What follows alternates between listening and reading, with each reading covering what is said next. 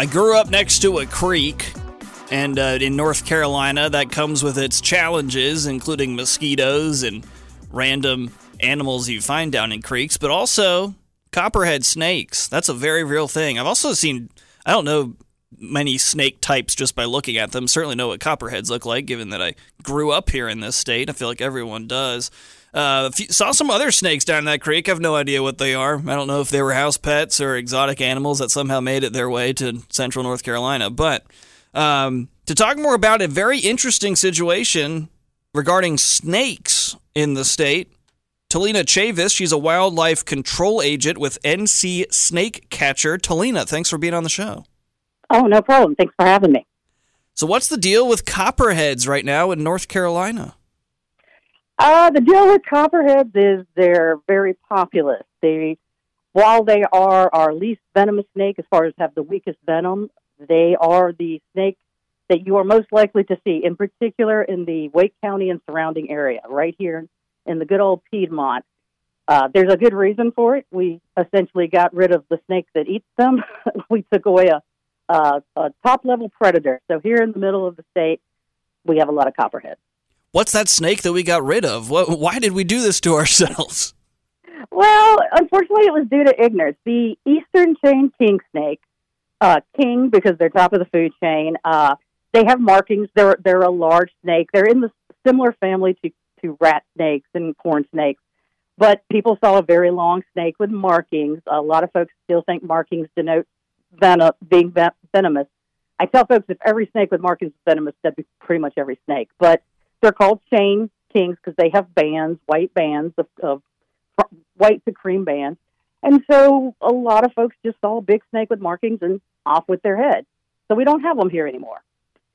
And they actually they're called kings because they're top of the food chain, actually cannibalize other snakes. You put two king snakes together, you might end up with one.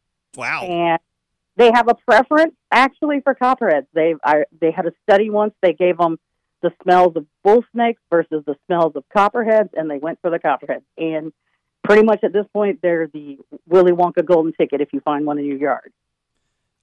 Are there efforts being made to increase their population? Would that help us not have so many copperheads to deal with? There are not efforts. I get asked that regularly, like, Talena, why aren't you, breeding them and releasing them? Honestly, I don't think that's a good idea. Historically, when we as humans breed something, even if it was initially or used to be an element in this ecosystem, when we introduce a new element, even if it was there before, typically that doesn't go well. What I have found, though, I've been sort of curious if there was another snake that was going to kind of fill that apex role. And actually, there has been. Mother Nature kind of tends towards balance. The black racer snake, not the rat snake, his less friendly cousin, their population has surged. And to give you an example, when I started this about 7 years ago, I would maybe have 2 or 3 racer cases, racer removal through the whole season. Now they are my number 3 snake. So number 1's copperhead, number 2 rat snake are a very common one. And places that used to be hot spots for copperhead activity, I don't get calls anymore for copperheads. I get calls for black racers because literally they eat copperheads. Her name's Talena Chavis. She's a wildlife control agent at NC Snake Catcher. Tell me about yourself and what you do. You're a snake catcher.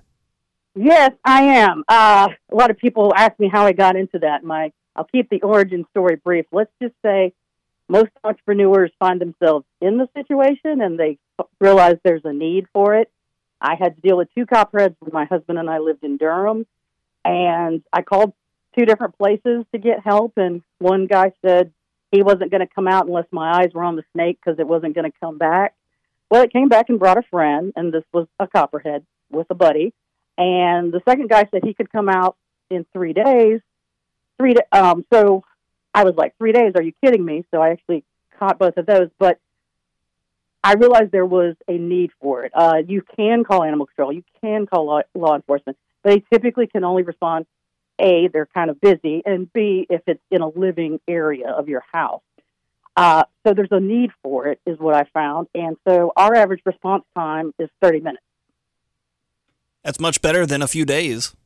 Yes, people are often shocked. They'll call and I'll say, "Yeah, what's your address?" And they'll say, "Are you coming today?" And I'm like, "Yeah, right now." We offer actually 24/7 removal services, and in addition, we do yard and crawl space inspections because pretty much once we catch the snake, people are like, "Well, how can I keep them, from coming back?" And I tell them there's no magical deterrent. Please don't waste your money. I might as well sell you water and tell you to put it in your yard.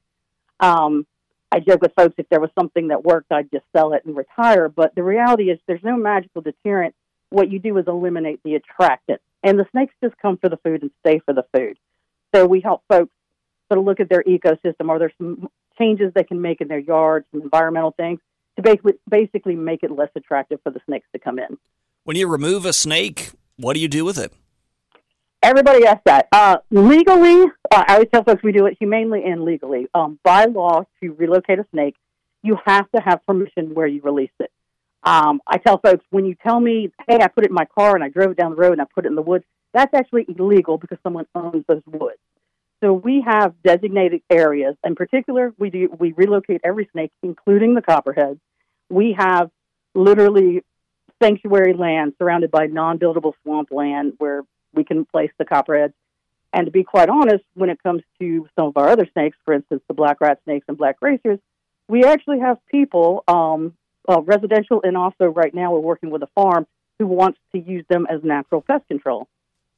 Oh, there you go. I just picture, because I remember I've seen plenty of signs that say caution bear sanctuary. Are there signs that say caution snake sanctuary? Well, that's the thing is the snakes, if you're in the woods or in the swamp, I kind of feel like you should expect to see snakes. So I'm not sure a warning, is totally necessary. But the reality is, in marshland, it's private land. We can, again, by request, place anything on private land at an owner's request and permission, I should say. Her name's Talena Chavis. She's a wildlife control agent with NC Snake Catcher, a very unique, very interesting job. Sounds a lot like something you'd see on the show Dirty Jobs or something like that. Something we need that you don't necessarily think of. Talena, thanks for what you do and thanks for being on the show. Oh, no problem. Take care. Thanks for having me.